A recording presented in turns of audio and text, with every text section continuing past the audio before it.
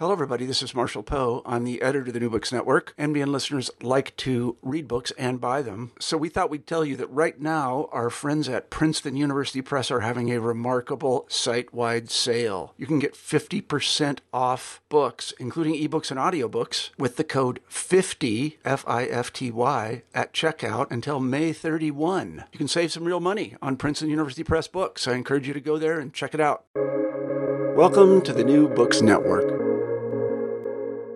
The Steinsaltz Humash is the long-awaited English version of Rabbi Adin Even Israel Steinsaltz's pioneering translation and commentary on the Torah.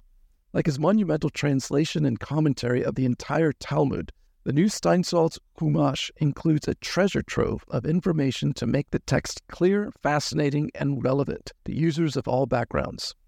Join us as we speak with Rabbi Meni Even Israel about his father's Torah insights. You're listening to New Books in Jewish Studies, a channel of the New Books Network, and I'm your host, Michael Morales. Rabbi Meni Even Israel serves as the executive director of the Steinsaltz Center, which oversees the teachings and publications of Rabbi Adin Even Israel Steinsaltz, and he has recently put out the app Steinsaltz Daily Study. Rabbi Meni, welcome back to New Books in Jewish Studies. Thank you, sir. It's so nice to be back here. Always appreciation, and always good to see you and to appreciate everything you do. So as we consider your father's Steinsaltz Humash, would you tell us about the role of Moses' Torah in Judaism? So, in general, the 5 books of Moses are the first elemental core block of faith.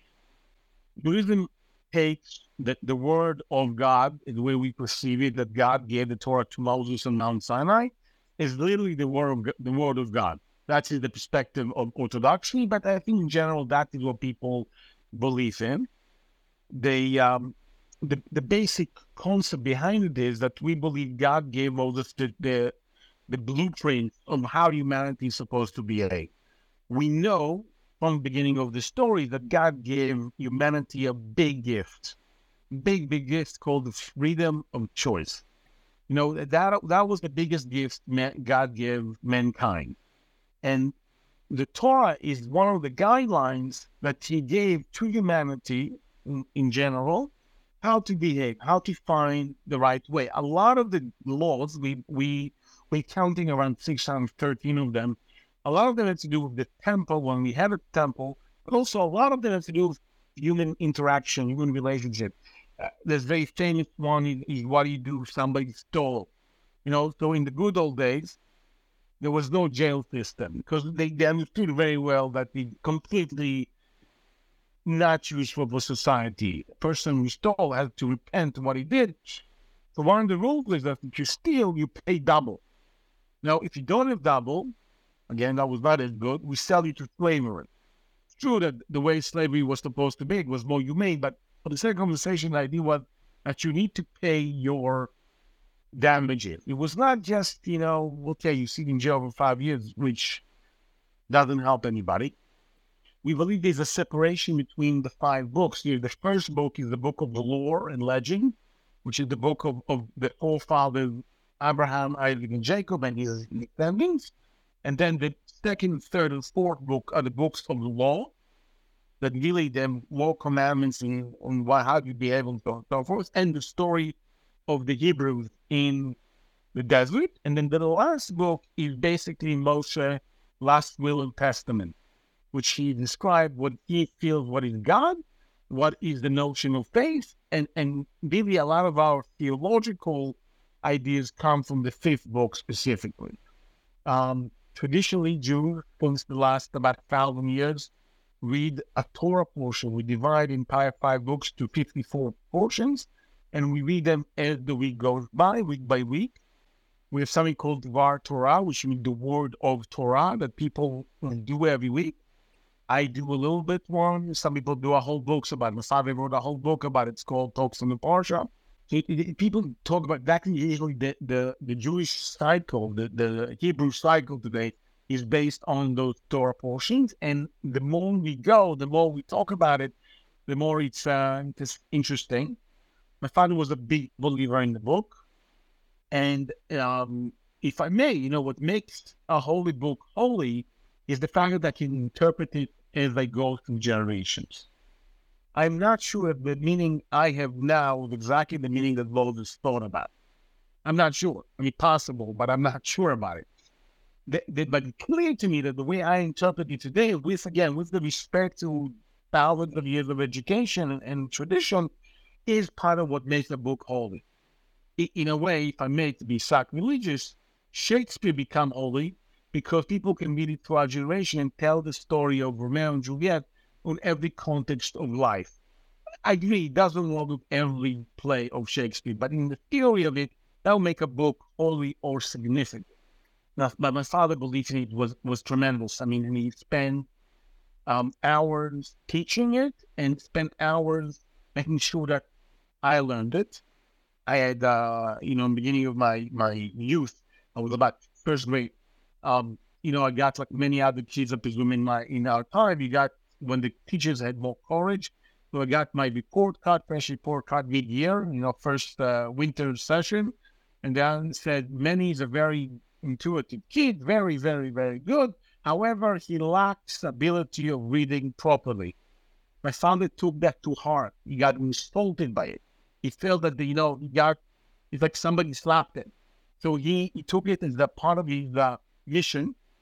He spent time with me every Friday night after the family meal, after the Shabbat meal, to learn with me the Torah portion. I'm telling you, I used to cry, I used to scream.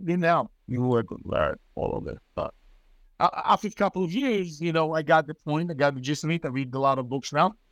And but what he made very clear to me after he finished the first cycle, said, okay, now I want you to read it again and tell me why do we need this verse? Why is this verse important both to your age, I was very young, and two, how do you explain this context? What is the question here? What is the idea? The best example for that is we know, again, according to the text, that Moses lived 120 years. Okay? The information we have about Moses only encompasses his birth, his rebellion against the Pharaoh father, and he's married to Jethro's daughter, and then coming back to Egypt and do the miracles and become the leader. Is a gap of about 80 years that we really have no information.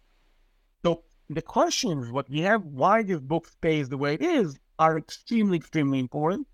And my father, like many other scholars before him, trying to put the right timeline and information to fulfill that particular gap. Your father of blessed memory was an intellectual giant. Would you give us one or two examples of his Torah insights which listeners can access in his Humash? I'll give some example, and which be, I think that I'll give one more controversial, one less controversial. Okay, we'll start with less controversial. When you read about a term in the 5 books of Moses or a concept of 5 books of Moses, and like we almost see where it is. When you see a picture of it, an image of it, a note of it, you're like, that's what it means. That is the way it's set in this context of time and history. One of the most famous things, which actually is not in the book, but the idea is there, is saying that God redeemed the Jewish people from Egypt with a strong arm and drawn hands, or the other way around. And it's funny because I saw it in the British Museum with a guy, Professor Stinsaltz, who basically showed us the picture of the Egyptian pharaohs, when he showed that they are in power, is that they're holding the staff in one hand and they make directions in another hand. So it's exactly the same thing. So the idea of the notes, the fathers and others, are exactly that, bringing the lives together. The other thing you remember about this book, the translation, the English translation is a new translation. Like any other translation, is basically based on King James. Everybody does. But there is some kind of a adjustment that my team did in order to adjust it to the commentary. Because that's what happened when you translate for a commentary. So one thing I would like to discuss it, and it's something that's a bit controversial, but hey, it might as well be controversial. So we know, again, by the text is that one of our forefathers, Isaac, son of Abraham, brother of Ishmael, he's about to get married to a woman named Rebecca. One of our foremothers she's a great lady, he's a great man. But mathematically, somebody made the math, one of the major commentators, that mathematically, Isaac married her when she was 3 years old. Very uncomfortable in modern terms, right? I don't think it was comfortable ever, but definitely not in modern terms. Now, the reason to say that, it's very simple. There's a very simple mathematical equation. Avram was, Isaac was born when Sarah was 90, right? That's what we know. That's the Torah, the story said. We know that she died in 127. She was 127 years old, which made Isaac 37.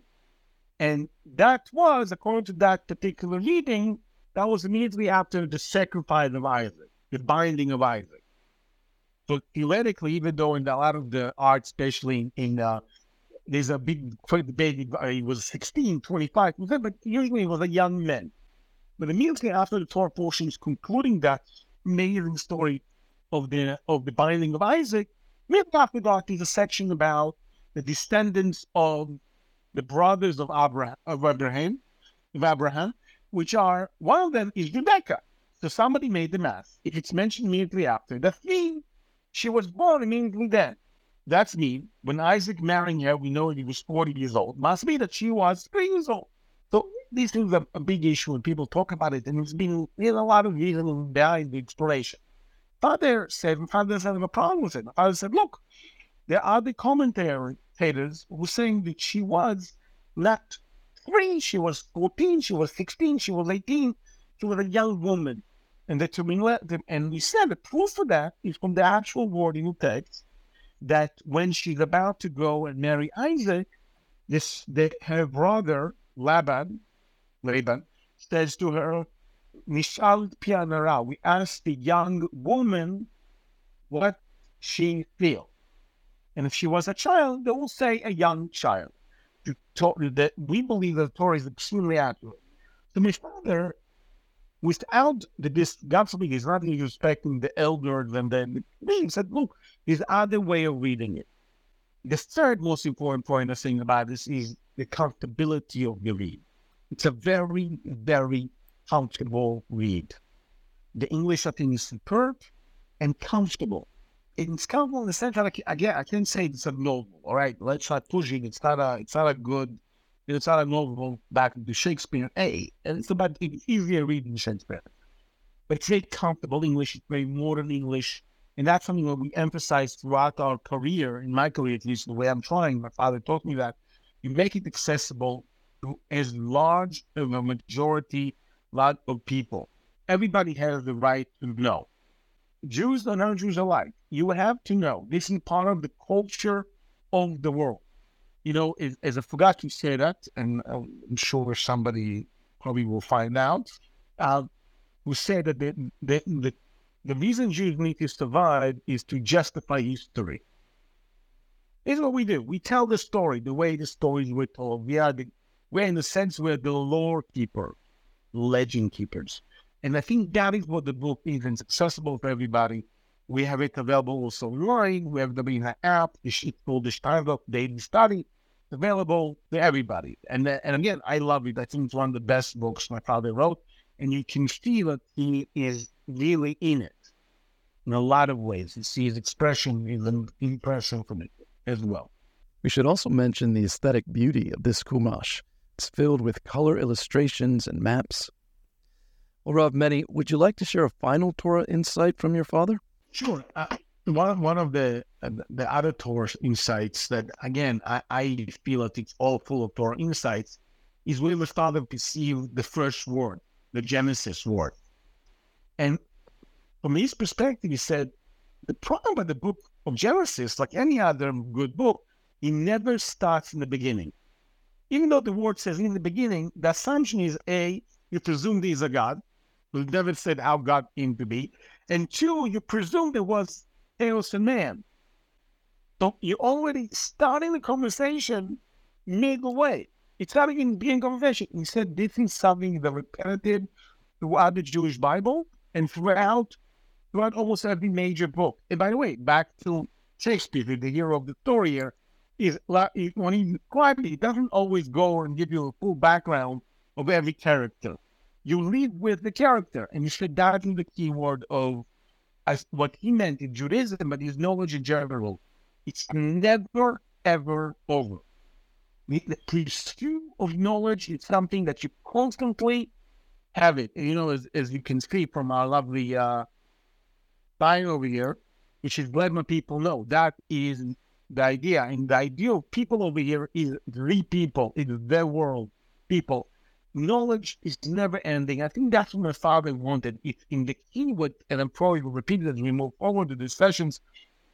Father idea is that he creates a teacher in your pocket. Doesn't mean you don't have to ask. Doesn't mean you don't have to contemplate with somebody else and ask and have a conversation. But the idea that you get a teacher in your pocket that gives you the right tools and the right way to continue the search of knowledge. You are a rabbi in Jerusalem amidst the severe suffering of Israel in the wake of the violent attacks of Hamas. Perhaps before we sign off, you can give us an update on your own efforts amidst the war. Or, so our efforts really are, we have, in a lot of ways, we have two parts of what we do. One part of it is, like anybody else in Israel, we're trying to help soldiers and family of soldiers to what they actually need. There's a lot of conversation about equipment and this and that, and all but there's something you have to ask the soldier what you need and what the family needs. Just think about it. You have families that the husband is away for 3 months straight. Well, the wife is away for 3 months. Today we have more and more is different. Who's taking care of the kids? Who's paying babysitter? Is there cleaning plate? Is there after-hour programming? So we created a small fund. Again, I'm very also very clear. We have about 100 students who are in one way or another inside.